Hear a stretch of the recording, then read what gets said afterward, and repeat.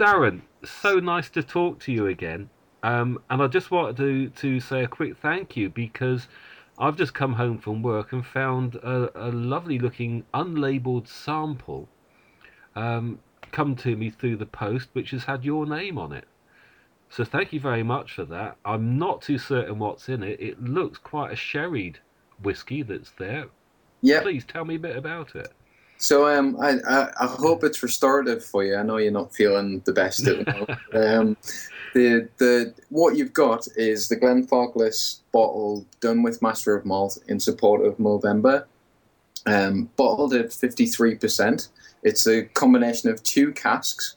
So Chris Holben from Edinburgh Whisky Blog, he went up for the guys at Master of Malt, went around the warehouses with George at Glenfarclas, and between the two of them, from casks George already had in mind, he picked out the 2 casks that are there, and Chris tried, I think he said he tried 3 different bourbon casks and 3 different sherry casks in the end. Right. And they decided that they'd go for 1 bourbon, 1 sherry, and they've married the 2 together. So there is sherry in there, you're right, it does look beautifully sherried. Yeah. But I think you get the balance that the bourbon casks brought in. Well, I must confess, I've not tasted it yet, because I've literally only just found it, and yep. By looking at it, it looks like one of those whiskies that deserves my palate to be at its best, not in its very subdued state that it's in at the moment. Oh, well, don't use it for a hot toddy, I guess. Yeah. But, sorry, I cut across your flow there. No, that's all right. I was just going to say, so the principle behind the bottle, I know in the last time we spoke and for the show, or for the podcast, I was saying that we'd done this whiskey for Movember, and the money raised from the bottle goes to the Movember charity. The Movember charity being for prostate cancer and testicular cancer and men's health issues in general. So £10 from every bottle is going to the Movember charity. Right.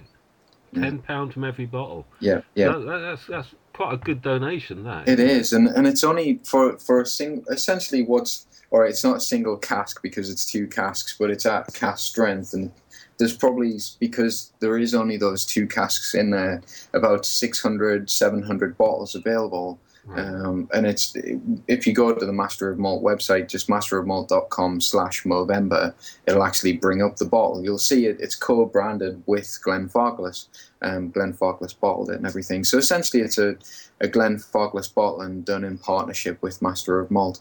Well, that's marvellous. I'll make sure there's a link for that on the website as well, on my website, under this episode, just to make sure people can find their way to it. And it's $39.95 as well. So $39.95, and £10 of that is going off to Movember. Exactly, yeah. Brilliant, which is such a worthwhile cause as well. It is.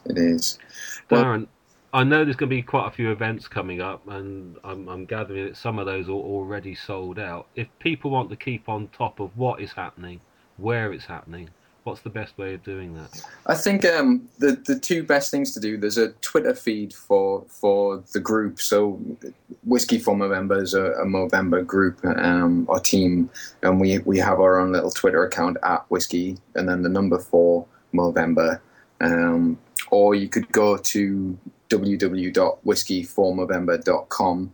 It hasn't been updated yet this year because it's only day 1 of Movember, and I think some of the guys are going to put their tashes up there over the next 3 days. And I'm organising some tastings down in London, and I'm waiting to hear back from a few other whiskey people across the country, and we'll put some event dates up on the site. Marvellous. Darren, thank you ever so much for the sample. Thank you ever so much for talking to me, and good luck with it. Thank you, and I hope you're feeling better soon. So do I.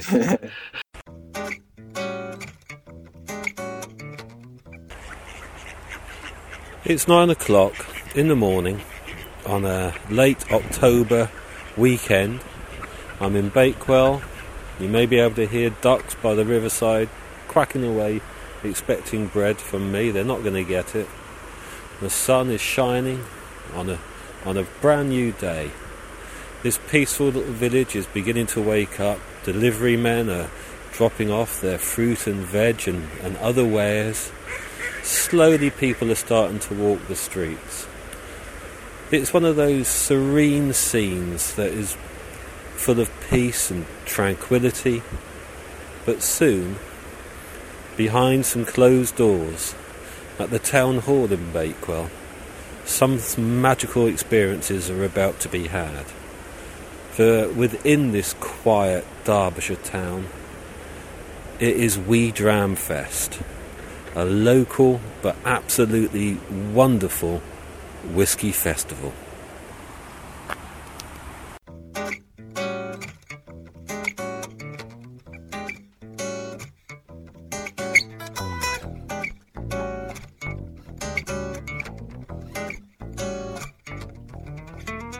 Hello, and thank you for downloading this episode of the Malted Muse podcast.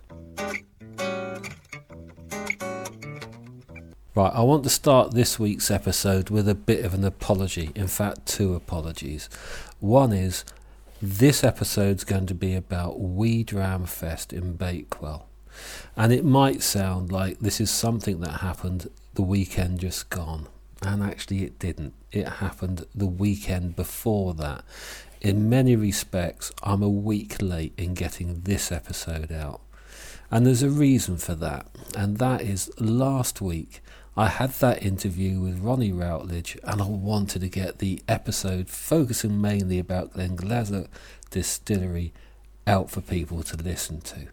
So I've put back the Wee Dram Fest episode in favour for that Glenfarclas episode, because I wanted to get that one out, but also because Ronnie was talking to us about the new first cask release from Glenfarclas that had just come out, and I didn't want to be in a position where I was so late in telling people about that it had all gone before they had a chance to buy any.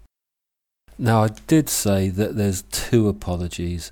The second apology comes from the trouble that listeners may have had downloading last week's episode about Glenfarclas.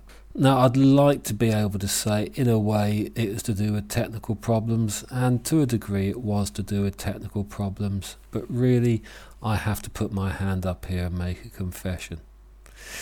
The audio file I named after Glenfarclas Distillery because that is what I thought the prime focus was. I was aware that I'd done an earlier episode about Glenfarclas Distillery. I think it was episode number 18. But I'd forgotten that I'd actually also named that one after the episode. So when I then posted that, the iTunes tried to read the new episode as the old episode, and it became very confusing. So it was titled as the new episode, but was in fact playing an old episode from about a year ago. I didn't realise that until I tested the feed myself the following day, and one of the first things I did was to actually delete that episode, rename the audio file, and then repost it.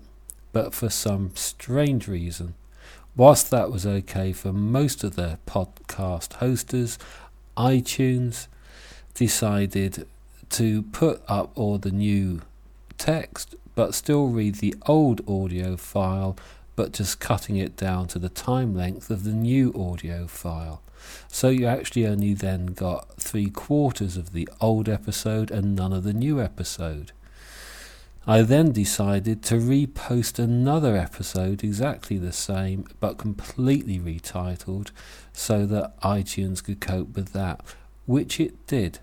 But by that time it sorted out its problem and was playing the new episode on the second posting. Confused? You will be. Eventually I managed to delete the third episode, the third attempt, so I was left in the position where there should have been only one episode 65, Glenfarclas, which would have been the current and correct episode. I do apologise for anybody who had problems with that. I had problems with that, and I do know at least from one person, Bill, thank you for letting me know, and I do apologise, who actually downloaded 3 episodes. Anyway, putting that to one side, I did go to Wee Dram Fest. I did have an absolutely wonderful time. And as I said last week, it was full of these wonderful experiences, because it's not just the whiskey, and believe you me, the whiskies were by far good enough in their own right, but it's meeting the people. And those wonderful people who make the whiskey, who market the whiskey, who really understand the whiskey, but also other people there, like myself, enjoying the whiskey, those who've got a lifetime of experience that you can learn from, and those, like the three lads I mentioned last week, who were at their first whiskey festival, and it was just in awe of all the things that are around them. Lovely to see all that. Now, of course, I did get talking to people, and I'm going to start playing some of those interviews in just a moment. But something else has happened, and that is, and I've mentioned this before, Whisky Magazine has been pushed through my letterbox, and it's a fantastically brilliant thing this time because it comes with a supplement. So I've got two magazines in front of me. I've got Whisky Magazine in front of me, and there's some brilliant things in here. Dave Broom making a big focus on a few issues here, but we've also got an article written by Neil Wilson about Annandale Distillery, which is a distillery I've been taking an interest in myself and has been mentioned in previous episodes. But there's also a bit of an emphasis here on blends. Fair bit of stuff to do with blends. And hold on a minute, there's somebody who's written something in here, and that is Neil Ridley, the real action man. Neil Ridley interviews Charlie Borman about his adventures and about whiskey drinking. And there's also a nice article here about somebody doing his apprenticeship as a cooper, and that's Neil Ridley as well. So Neil's there twice in this magazine. Do you know, wouldn't it be nice if I could make the boast that somebody comes onto the Malted Muse and gets interviewed for their writing skills, and suddenly there they are twice in Whisky Magazine. But if we open up the blends supplement, which is, I think, a good thing to see, that it's not just to do with single malts, and I do welcome the fact that blends are actually getting more acknowledgement now for their position.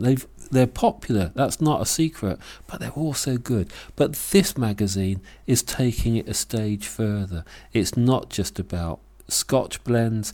There's things in here about Canada, about Japan, about Ireland, the blended whiskey scene in general, but there's also historical aspects, there's things about tea, there's even a guided walk by Neil Wilson and Dave Broom around the physical remains of Glasgow's mighty blending history, its buildings and its pubs. But there's also an article on here about actually how to blend, and that's written by Neil Ridley. And there's also an article about cigar blends, where Neil Ridley takes a trip to Cuba. Neil, you seem to be doing even more travelling, and good luck to you, even though I could be a bit funny here and say the last thing I read that you wrote before that was about a tin of baked beans you were having for your tea. But there you go, we won't focus on that. Anyway, enough of that. Let's get back to Wee Dram Fest. That's what really this episode's about. And I'm now going to stop talking, and I will pass over mainly to those interviews. I'm not going to do an awful lot of linking in between, because really I want to try to retain some of the atmosphere of the event. Adrian, good morning, Jim. Wee Dram Fest 2011. Yes. Struggling to remember what year it was there for a second. Now this is what, the third year? Third year, yes. Yeah. First year was good. Yes. And I can remember reading on the back of the bump, don't try to taste all the whiskies because there's over 80 whiskies here. Yeah. last year there was a few more than 80. Yeah. And you had to move to this room in the town hall. That's right, yeah. What's different this year? This year we've also taken the room downstairs at the town hall, the courtroom. Right. No less a place, which is where they actually gave me a licence once. So very, very nice. And I think we're up to just over 140 different whiskies. So not even half of them. You know? Right. We're very lucky. We've got some very nice people here this year. A lot more space and 300 guests coming. We're lucky. We've got Willie Tate here today from Jura Distillery and White and Mackay. We're lucky again to have John Black from Tullibardine, and we've got Alan from Glendronach Distillery as well downstairs. It's a wonderful group of whiskies. So we're looking forward to a really good day. Now the variety, the choice of whisky you got here, that also seems to be expanding. Yes. Year one was only Scottish whisky. Yes. Now we have last year we had Irish and Indian. This year we have American, quite a few Americans. We have some very interesting American corn whisky. Perhaps you better just sniff that. We have quite a few Americans. We've got Wild Turkey.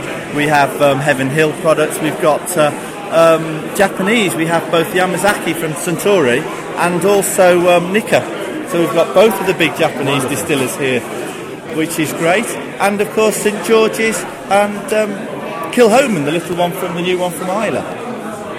We've got from Kilhoman, just better mention this because they have the 100% Islay whiskey. Not only is it 100% Islay whiskey, the barley is grown on the farm. Sure. It is made and matured on the farm.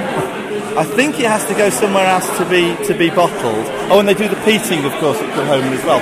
100% Kilhoman whiskey, all done there, which looks very nice.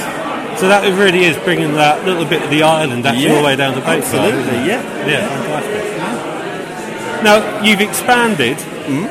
There's been an awful lot of whisky festivals going on at the moment this time of the year. Have you got many tickets left over? No, we sold out about a month ago, so we're quite happy. So that is shown there's an increasing demand, isn't absolutely, it? yeah. I mean, there should be. This is the best product that the British Isles produces, you know. Yeah. So, Well, Adrian, thank you ever so much. Thank you. I'm not going to take up any more of your time, and I'm not going to keep away from the whiskies for any longer either. Good idea. Thanks very much. Thank you, Adrian.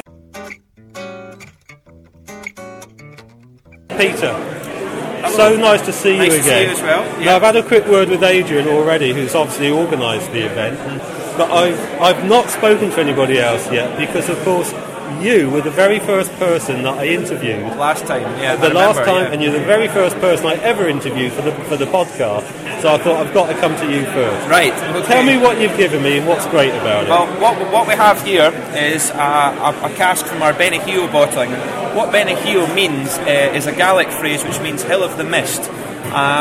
So the philosophy with Benihio is that when the mist comes down, we bottle a whiskey and we sell it. And once it's finished, the mist comes up, and then the mist comes down with the next bottling, if you like. So the previous distilleries we've had Macduff, we've had Glen Spey, we've had Mortlach, we've had Aberlour, we've had all sorts. This one here is especially good. This is a cask of Highland Park. It's from distilled on the 20th of June 1995 and bottled just around a month ago. So it's 16 years old, cask strength, and one of only 191 bottles, which is quite low for a hogshead of that age.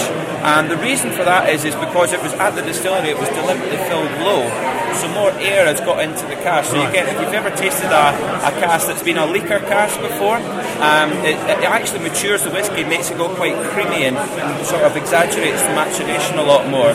But it's still classic Highland Park. It's still laced with a hint of smoke, but beautifully integrated. You wouldn't believe this is a cask strength whiskey. So do you think that's just simply speeds up the maturation? It does, yeah. The more air gets in, but does it actually change the quality of the maturation as well? I would say so. Yeah, I would say so. I mean, this tastes far and above. It tastes like it's been matured for a lot longer than 16 years. I find it actually almost has. When I first tasted it, I actually thought it was a bourbon barrel of Highland Park, because we have some of those at the warehouse as well. But actually, it's a hogshead, but it's been filled low on purpose. We had a gentleman called Stuart Nickerson, who's a distillery manager at Glenfarclas.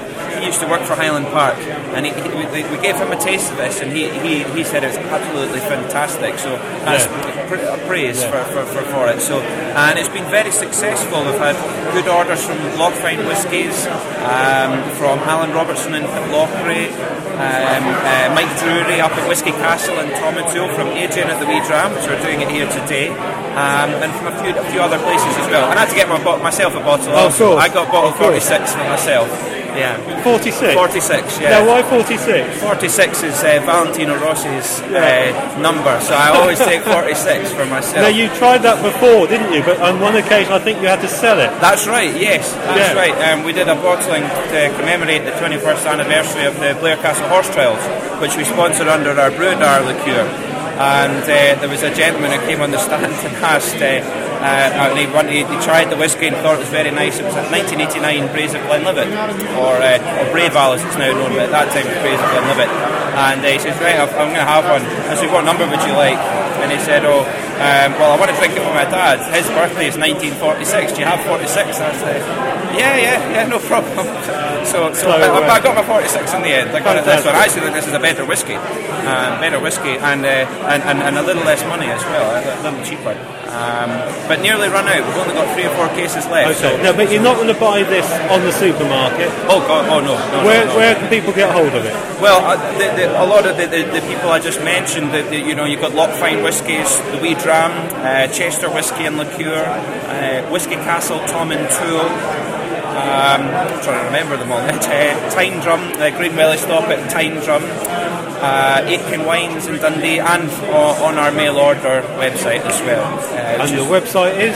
Scottish-liqueur-centre.co.uk, or you can find us on Facebook and Twitter as well. Fantastic. Thank you very much, Peter. Not a problem. Thank you. Brilliant. I'm going to go and savour this. Have a taste. What do you reckon to it?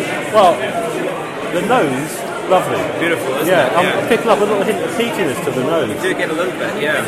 It's like sweetness and peatiness at the same time. So it's quite amazing cast, actually. With a tiniest splash of water.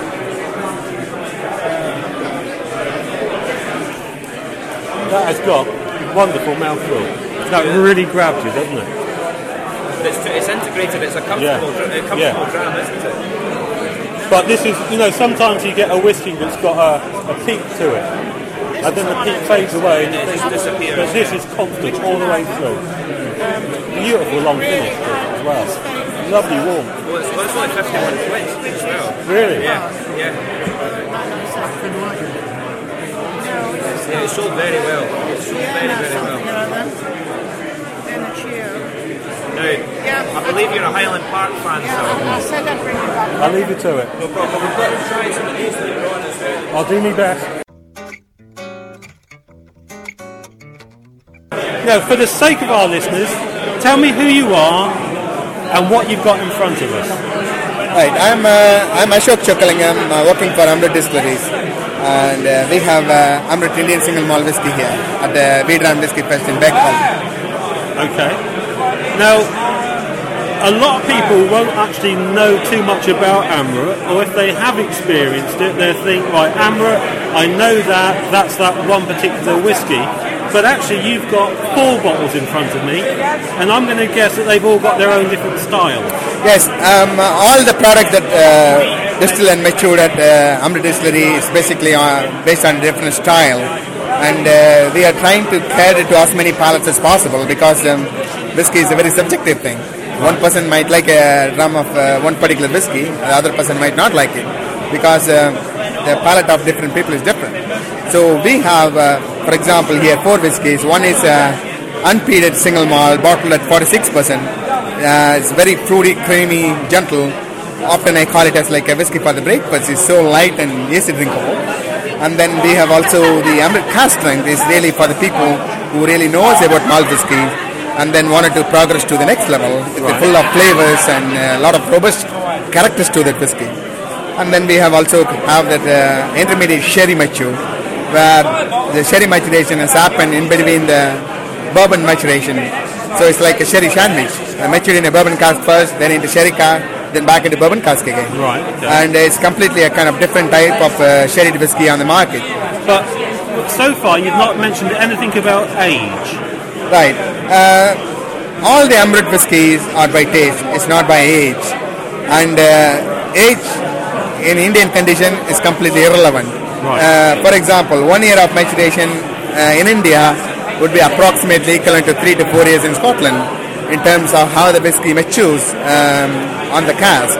So average age of all our whiskey is somewhere between 4 to 6 years. Right. But we have, all the job is done in 4 to 6 years at the expense of losing more than half the barrel before we bottle.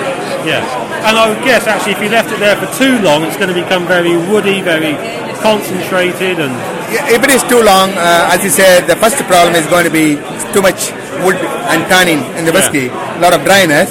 And then if you leave it a little longer, it'll go with a scrape and scrape the surface of the barrel to search for your whiskey. Yeah. And also, I'm thinking on the top of my head here at the moment, but I know that in Scotland, the longer a whiskey stays in the cask, the less alcohol there is in there. It diminishes.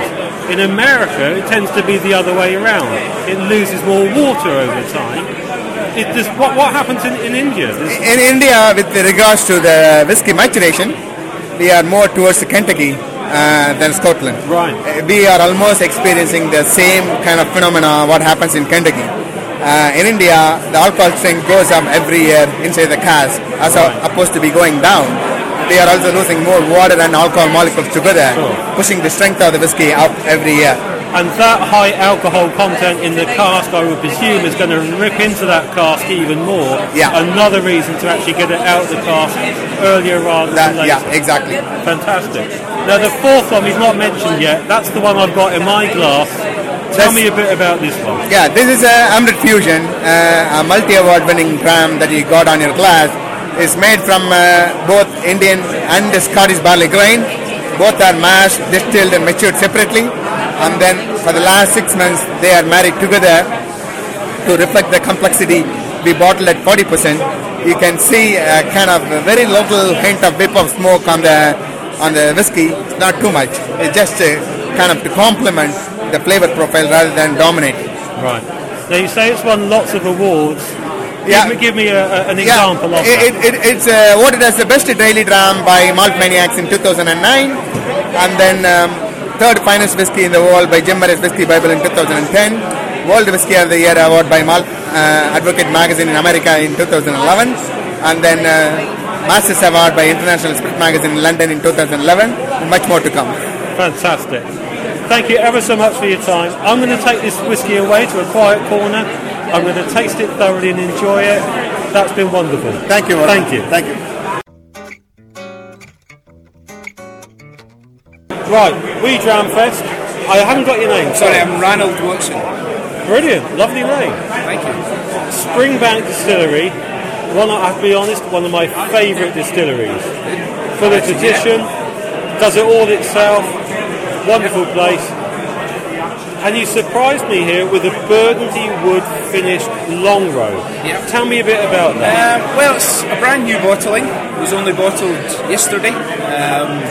Part of our wood expressions range. Every year we bottle either a Springbank, a long row or a Hazelburn from an alternative cask type. So it's either a full maturation or at least a significant part of its life has been spent in this alternative cask. Okay. So last year we had Hazelburn from Sauterne wine casks. We've done Springbank from rum or port. We've done Long Row from Hungarian Tokai wine. So this is the new release in that series. 14 years old. No, we're talking about, sorry to interrupt, but we're talking about the finish at the moment. Yes. What about the distillation? Is it double, triple? Yeah, double distilled and heavily peated. The barley in the long row is peated to between 40 and 45 parts per million. So it's getting on up there towards the Islay style of peating. Sure. And this particular one, it's been matured in refill bourbon casks for 11 years and transferred into the Burgundy wine casks for 3 years. So it's a kind of probably more than a finish. It's an extensive maturation, long enough to let the flavours from the wine cask marry together with the flavours, the natural style of the whisky, and the results are kind of fruity, spicy, tobacco-y, smoky. Now, I've not tasted this yet, but let's preempt it a little bit. One of the problems you can get with Burgundy is tannin, too much tannin. Yeah. Has this got a very dry finish to it? Or? I wouldn't say very dry. There's definitely an element of the kind of dry tannic finish there. But because Long Row itself is quite a powerful natural whisky, it kind of stands up to the cask and doesn't let the cask dominate too much. Okay. 3 years has probably been just long enough in that. Any longer, and you maybe did run the risk. So that's long enough to make it, to get the influence from it, to make it, to take out the fruitiness, not so long that it makes it that harsh, dry teapot finish. Yeah, exactly. Yeah, exactly. Fantastic. May I try some? Of course, that's what we're all here for. Yeah. What a lovely day. Yeah. And straight away I can see from the colour, this has got some influence into it. Really rich mahogany kind of colour almost. And a very distinctive nose as well. Lovely. Thank you ever so much. You're very welcome. Cheers.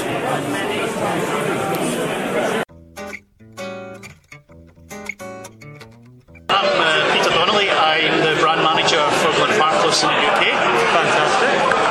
What's the history behind Glenfarclas? What have you got for us today? Well, it's quite apt. Today where we are in Bakewell, we're doing the whole range. We're showing the whole core range for Glenfarclas. So we've got 10, 15, 21, 25, 30. A new edition, 40, which we brought in last year, and also the very well known 105 cast strength. So it's probably the biggest range actually at the event today. But what's been interesting is people try the 40-year-old, and they've been absolutely blown away with the 40 years old, that's a long time in the cask. Does it not suffer from woodiness, oakiness, or anything in any way? Not at all. I mean, today it's been very, very well received today. It smells like old whisky, it tastes like old whisky should. But I would say the job that the guys at Glenfarclas, George Grant in particular, is the balance of the whisky. He's got it bang on. Complex, with lots of fruit, a classic Glenfarclas taste, almost dry in the palate, which is quite surprising. But it's won, so many awards in the last year already. This is it. In the States, we've actually won Malt Advocate, Best Whisky. In America, we won Best Speyside for Whisky Magazine this year as well, and that's within a very short period of time. We only launched it last May. You say the great Glenfarclas taste. How would you describe, what is that characteristic Glenfarclas taste? I mean, the classic flavours, because we mature in sherry casks 100% of the time. It's not finished at all. Let me get that straight. So 100% of the time, ex-sherry cask. Yeah. How many other whiskies can say that now? Well, not many. Let's just say that. Yeah. And we're paying a huge amount of money for the cast at the moment. This is the thing. So why should we mess around with it?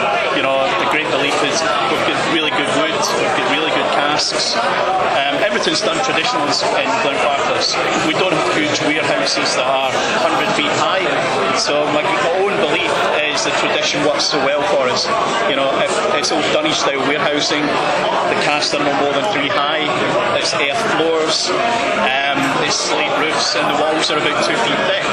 So the variance in temperature from summer to winter is very, very little.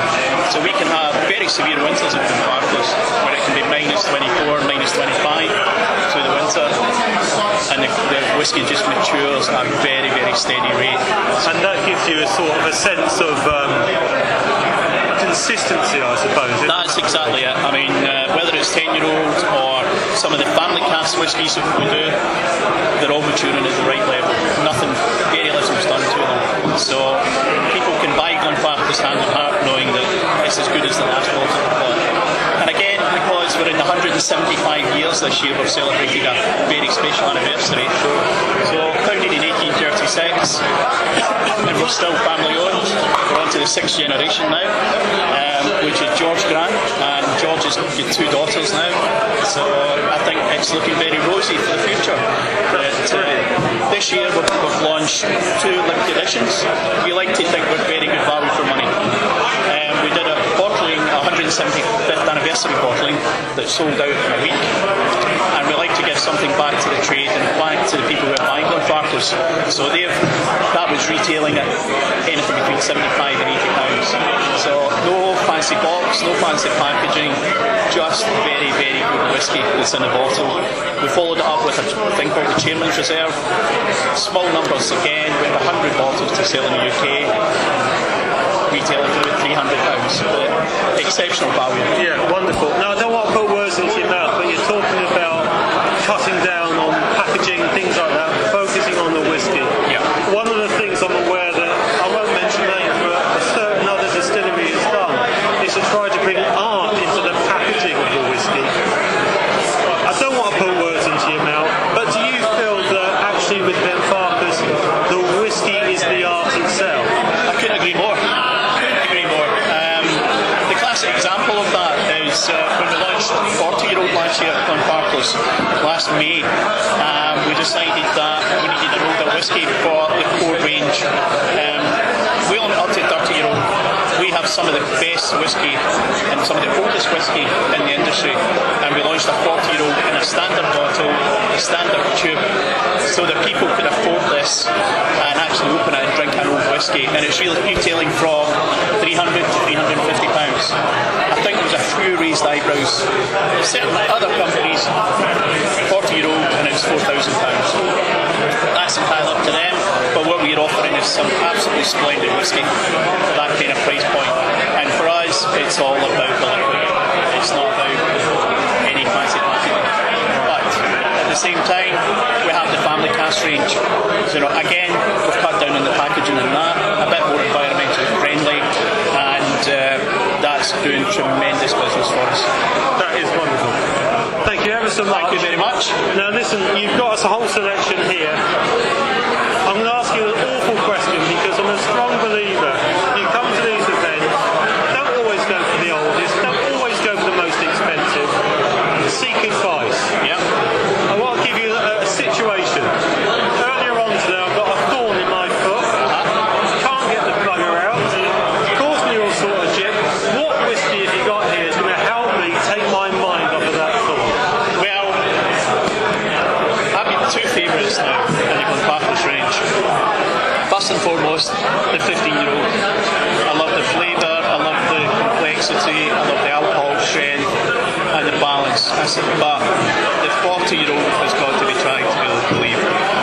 Similar style, but a little bit drier, and it's the layers of age are actually coming through on the 40-year-old. It tastes like old whisky, it smells like old whisky should, and it's something that will take you away somewhere else. Now, this is going to be old sherry whisky. This is old. So rare to get hold of now. You'll taste the sherry complexity, a hint of cognac coming in as well, rich fruitcake, the classic flavours that are Glenfarclas, orange peel, sultanas, hazelnuts, lots and lots of the sherry flavour coming through. We pay so much for it. I mean, it's almost €800 for a cask now, and we don't believe in finishing. Once it goes in for 40 years, it's there for 40 years, and it's bottled. We don't do anything other than that. So we will not finish any of our whiskies in anything. So if it's 10 years in cask, it's 10 years in bottle. 15 years, 15 years in bottle. So, but my suggestion for you today would be the 40-year-old. Lovely. I'd love to try some. Thank you very much. Now, I did say that I wasn't going to do many links. I just wanted to pick up the atmosphere of the festival itself. But there are times when I think a special acknowledgement or announcement needs to be made.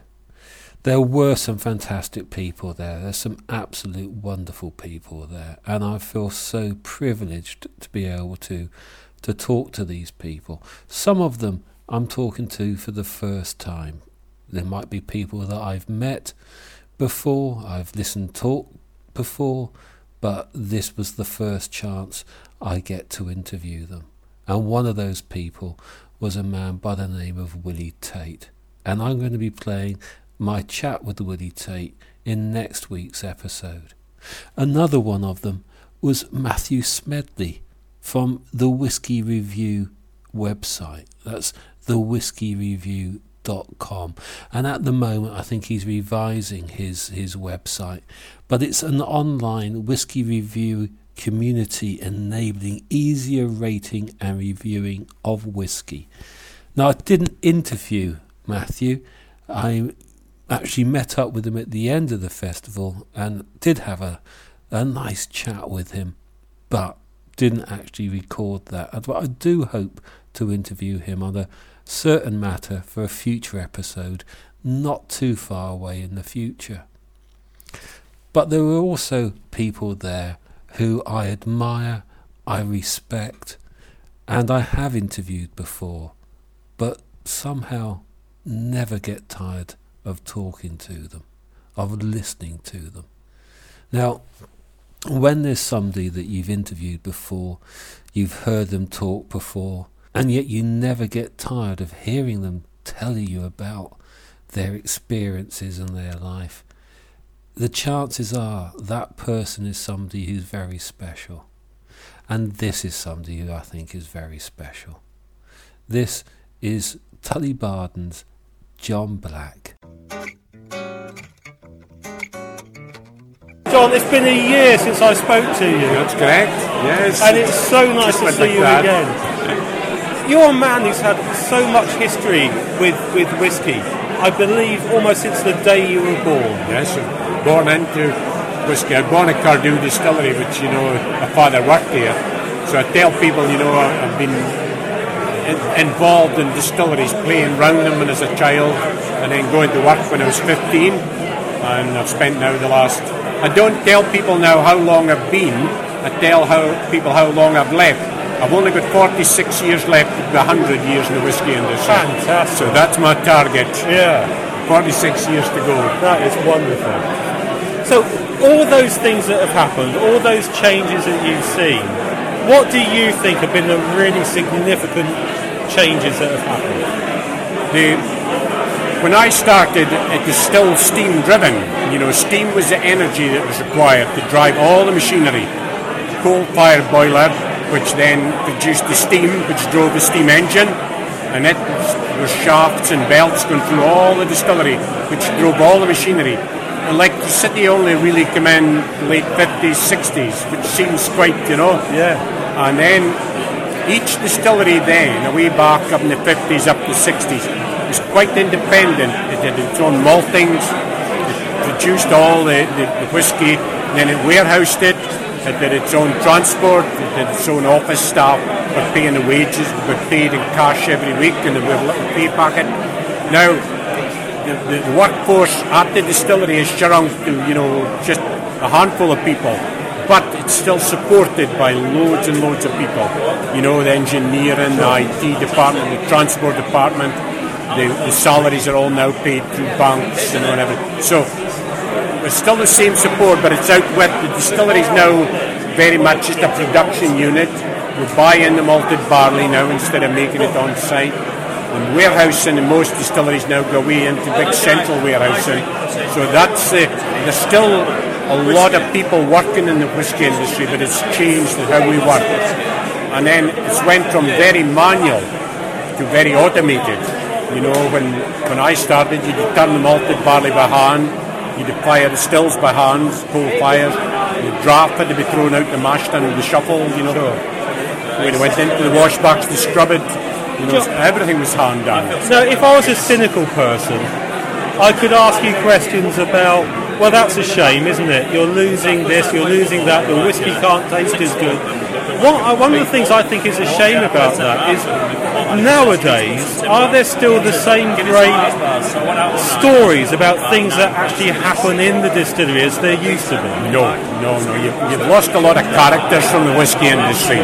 You know, because of health and safety and drinking, driving and everything, the men don't get a dram at the distillery. Right. So that was where all the characters used to come from. You know, really some, stories I could tell you wouldn't believe, you know. I mean, I'll tell you one story in particular, and this is true. When I worked at the particular distillery, there was a crew bus came to pick us up. You know, I lived about 3 miles from the distillery at that time, at Cardew. And the van went down and he started picking all the men up for the shift at 2 o'clock. So the van drove down to pick up the first chap, and he turned round, didn't pick him up, came all the way, and went all the way back to the distillery and never picked up MD. Now that was the driver, so you can assume the condition he was in. So we had to find our own way to the distillery that day. Yeah. Now you could never do that today, you know. No, absolutely and there's not. some horrendous stories. And That's really wonderful. great stories. Sorry. Also, I mean, the people were, they were desperate to get a dram in the morning. You know, they were so, one chap I worked with, he would just be beads of sweat, and especially on a Sunday morning, desperate to get his dram, and he would go home on a Saturday at 2 o'clock from his shift, and he stood at the bar in his local pub with the peace bag still slung over his shoulder until I think it was 9:30 was closing time then, and away home he would go, and he just stood there the whole day. And there's some real characters. Do you think that the art of whiskey making is being lost then, John? We're still making exactly the same way, but there's the human involvement has been taken away by the automation. Right. That's, can be repeated, very repetitive now because everything's computerized, can do this and do that. Though the man is there to control it, but it's been really set for him. Yeah.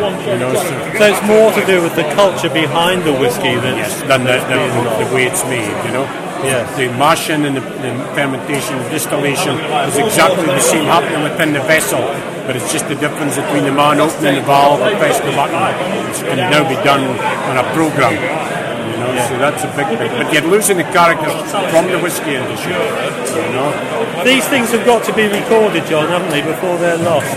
Well, if you look at it today, you think about the back 50 years, everything was ledgers. It was all written down in ledgers, beautifully written, and it's there forever, unless something drastic happens. How can you record today? There's nothing written down, you're logging it on the air or putting it onto your... Probably 50 years with nothing to tell us we existed.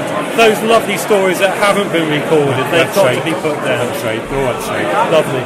John, what have you got here today? What would you recommend that I drink? Well, we've got right from aged oak, the chill filter, the 88, which is a combination of bourbon and sherry mixed together, a sherry finish and a single cask. Okay, well let me ask you a question in a rather strange way. Earlier on today I got a thorn in my foot. Been walking around on it, it's giving me chip, I can't get the thorn out.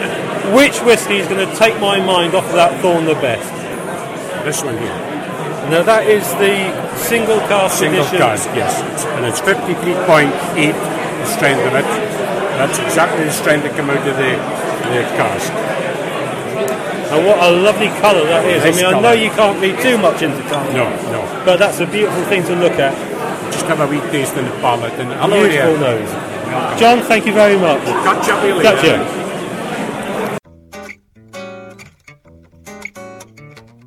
Well, thank you again for listening to this episode of the Malted Muse podcast. If you haven't heard them already, there is a back catalogue of other episodes available on iTunes. And if anybody wants to contact me, they can do so. My email address is jim@themaltedmuse.com. There's the website www.themaltedmuse.com, and there's also Twitter @themaltedmuse. So thank you again for listening. I hope you'll listen next week, and until then, Thank you and goodbye.